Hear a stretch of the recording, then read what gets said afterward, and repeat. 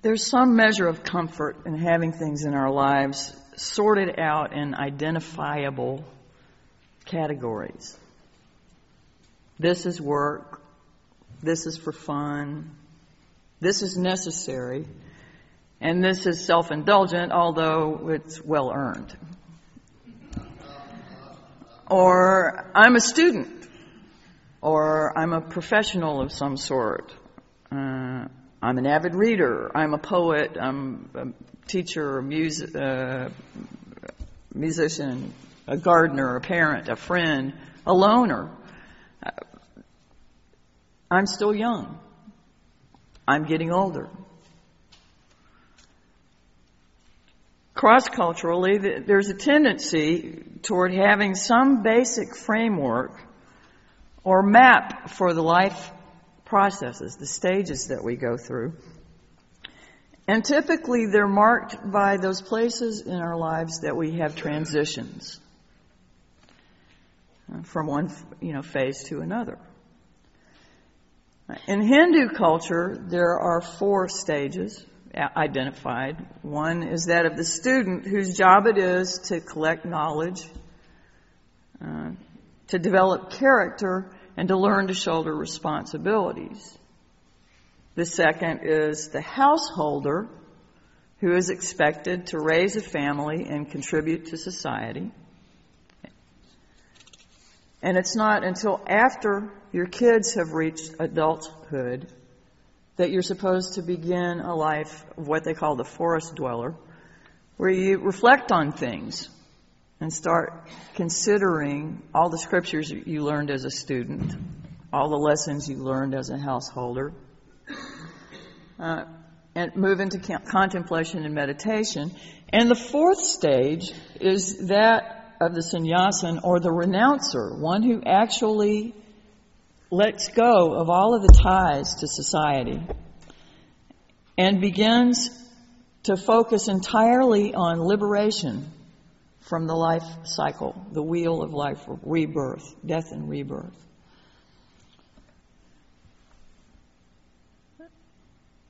Now, most cultures consider the important transitions to be birth, the onset of puberty, marriage, life-threatening illnesses, and finally death. These transitions correlate with 5 of the 7 sacraments in the Catholic Church, 4 of the 7 traditional Jewish celebrations for life processes and changes, and graduating from school, divorce, retirement at the end of work, those things are counted among major transitions in larger scale societies. In the film City Slickers, while talking to his character's children, I believe, actor-comedian Billy Crystal kind of lays the whole thing out like this. Value this time in your life, kids, because this is the time in your life when you still have choices. It goes by so fast. When you're a teenager, you think you can do anything, and you can't. You do. Your 20s are a blur. 30s, you raise your family, you make a little money, and you think to yourself, what happened to my 20s? 40s, you grow a little pot belly, you grow another chin, the music starts to get too loud, and one of your old girlfriends from high school becomes a grandmother. 50s, you have a minor surgery. You'll call it a procedure, but it's a surgery. 60s, you'll have a major surgery. The music is still loud, but it doesn't matter because you can't hear it anyway. The 70s, you and your wife retire to Fort Lauderdale. You start eating dinner at 2 o'clock in the afternoon. You have lunch around 10 and breakfast the night before. You spend time wandering around malls looking for the ultimate soft yogurt and muttering, how come the kids don't call? How come the kids don't call?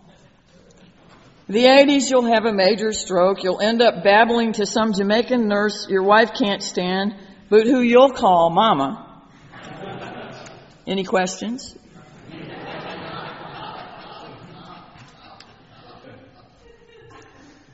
We laugh because we recognize too much of this as real. Don't we? But like Billy Crystal did in his spiel, in Western cultures, we seem to focus a good deal more on chronology than on the expectations of society like the Hindus do. We make our delineations by events along the way and the rituals and celebrations that accompany them, that we now call rites of passage. It was a Belgian anthropologist named Arnold van Gennep who early in the 20th century first coined the phrase rites of passage. These intentionally ritualized celebrations help individuals making the transition, as well as their relatives and friends, pass through these emotionally charged, tense times. Often we either organize around groups of people, with people that are going through those transitions with us, or we create the transition celebrations and rituals from groups that we already belong to. I mean, when we're in school, we create peer groups with those who are our age, the same distance from birth and puberty and graduation that we are. From there, the groups get broken down even farther and farther by our other subcategories, like our tribal identities, common interests and outlook, and developmental compatibility. You know, the kids that are 12 going on 32 kind of group together, and the kids that are 17 going on 13 kind of group together, and make their own flocks.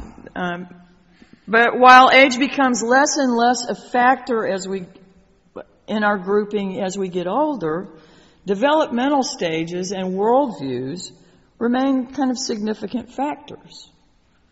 Most rites of passage are religious ceremonies. There's a book that I refer to from time to time up here by a man named James Fowler called The Stages of Faith.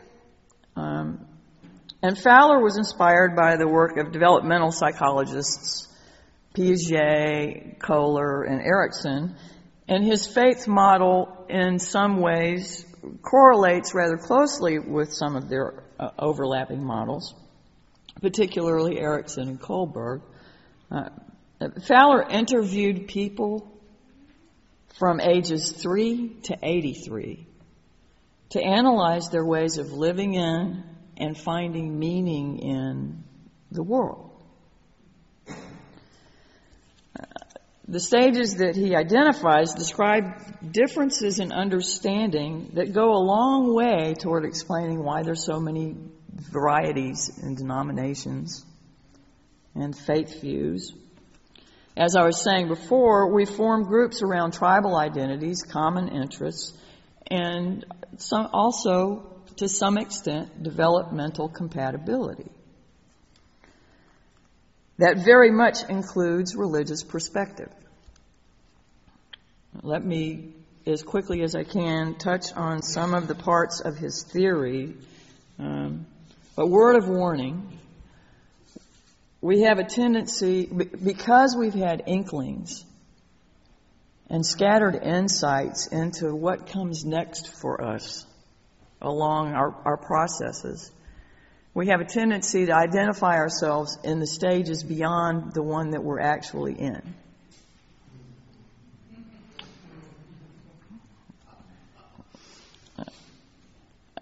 So, here's just enough information to throw you. In stage 3, which is called synthetic conventional faith, faith must be synthesized. It synthesizes values and information. It must provide a basis of identity and outlook. It's a conformist stage in the sense that it's acutely tuned to the expectations and judgments of significant others and doesn't yet have a sure enough grasp on its own identity and autonomous judgment to construct and maintain an independent perspective. Differences of outlook with others are experienced as differences in kind of person. Authority is located in the incumbents of tradition or in the consensus of valued face-to-face group. It necessarily takes an emperor has no clothes experience to begin to move one out of that stage. And so I would say we offer a debt of gratitude to those that ran us out of traditional religions for one reason or another. Or the people that started us thinking a different way. In stage 4, individuated reflective faith. This is particularly critical because it's the transition for late adolescents or adults that must begin to take seriously the burden of responsibility for one's own behavior, commitments, lifestyle, beliefs, and attitudes. The person must face unavoidable tensions, individuality versus being defined by a group, the power of one's strongly felt unexamined feelings versus objectivity and critical reflection, self-fulfillment or self-actualization as primary concern versus service and being for others. It's a demythologizing stage. Its dangers inhere in its strengths. An excessive confidence in the conscious mind and in critical thought, and a kind of second narcissism. One begins the transition to the next stage when stories, symbols, myths, and paradoxes from one's own or other traditions insist on breaking in upon this tidy faith that we've constructed. Recognition that life is more complex than stage 4's logic of clear distinctions and abstract concepts can comprehend push one toward a more multi-leveled approach to the truth.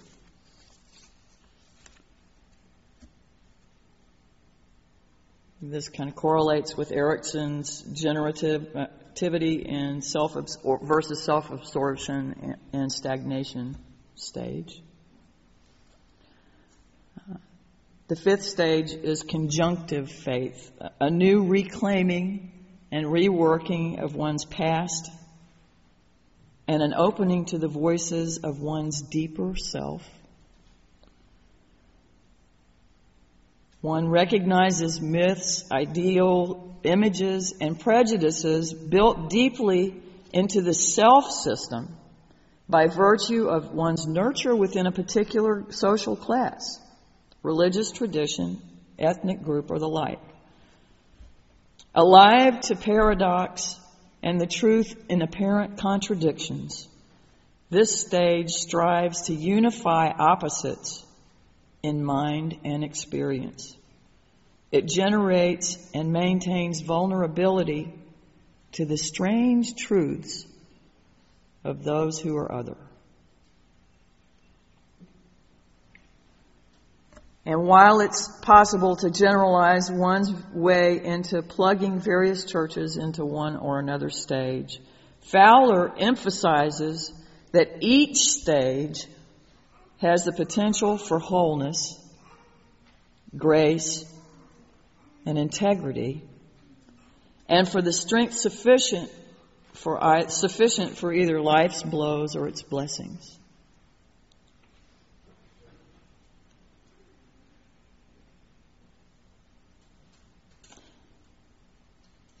Though I think it warrants a rather lengthy discussion, which we will not have right now.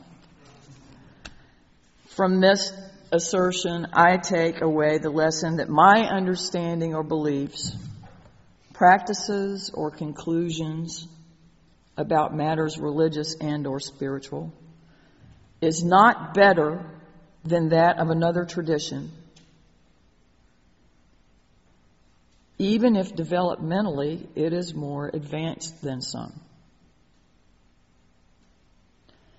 Nor is it less than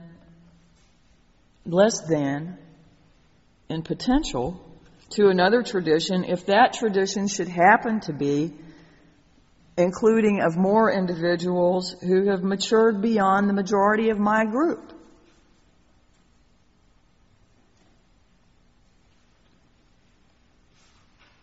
As best I can gather, we have long been a stage 4 church.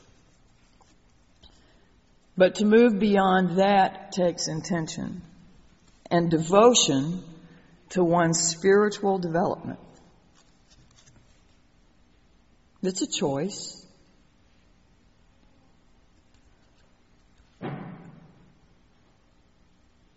It takes work in the heart to do it. When we're ready, we experience a deeper, broader view, or we will. Some transitions just happen to us. I'd like to see somebody try to stop puberty.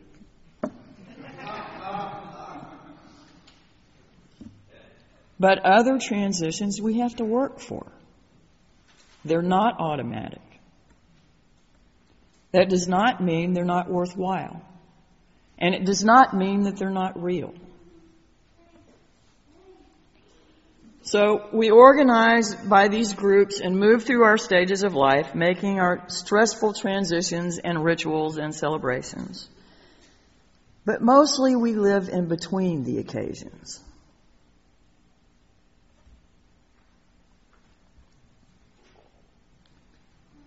We have a lot of time to wonder about the not infrequently worry about what's next.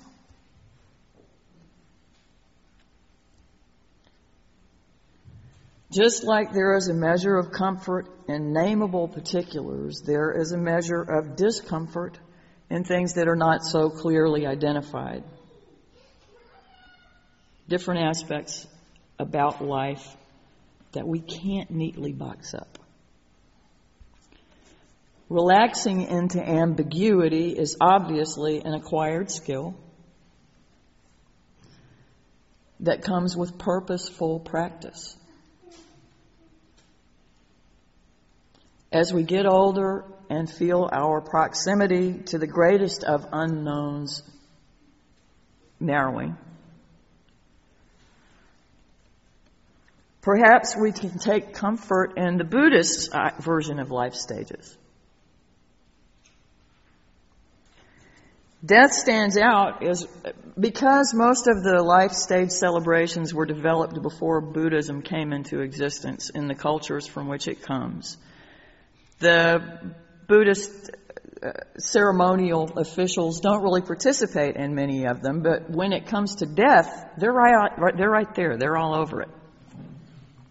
Death stands out as the one area where Buddhism plays a large role and where the monks are intimately involved. As a matter of fact, in Tibetan Buddhism, 3 of the 6 life stages happen between death and the next time you're born. That's pretty exciting. It's also believed that a person can attain nirvana in between this life and the next one.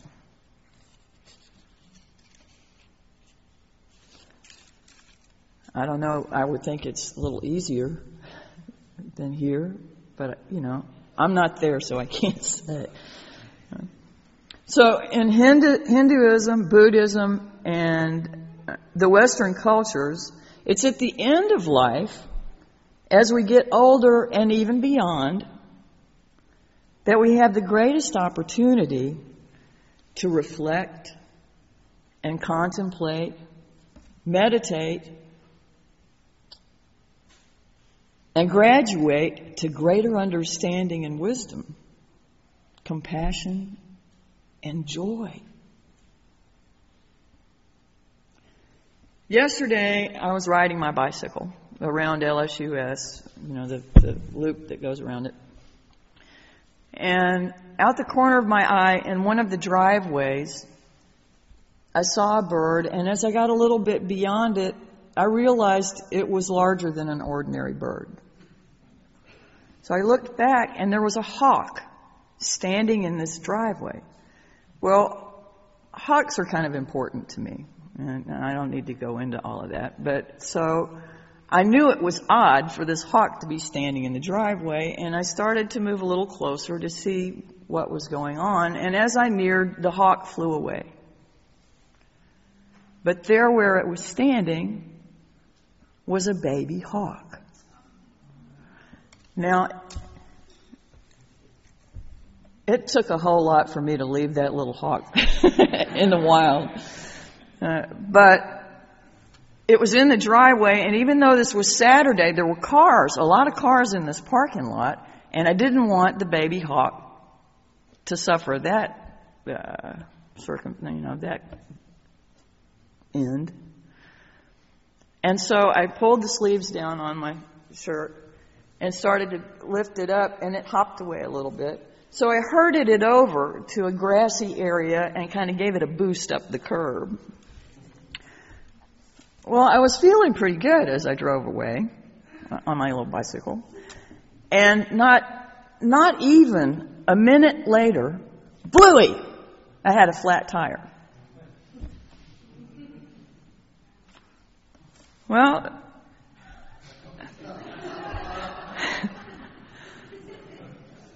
walking back to the house,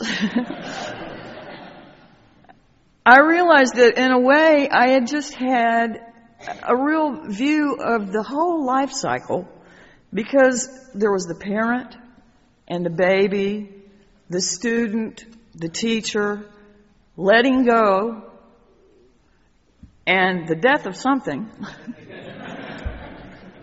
with the birth of a new perspective.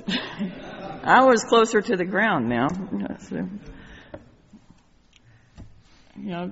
Thomas Merton said, "We are living in a world that is absolutely transparent, and God is shining through it all the time.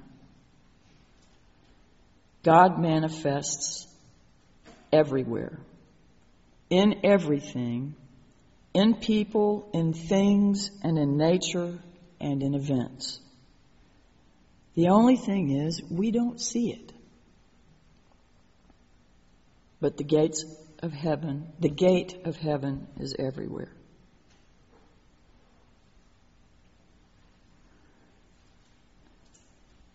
We can hurry our progress if we want to. We can study where we are and learn more about where we are. Most of all, we can recognize that we are not better than other people because other people are different. We're in different stages. If we think about the possibility of reincarnation, if somebody is on that maybe we're not particularly fond of, we could just guess that they're on their first or second or third life. We may be on our 2 or 3 or 400th. So who's moving faster? Just something to play with. There's a lot to learn everywhere we go and in every day. There's a lot to enjoy, even in troubles.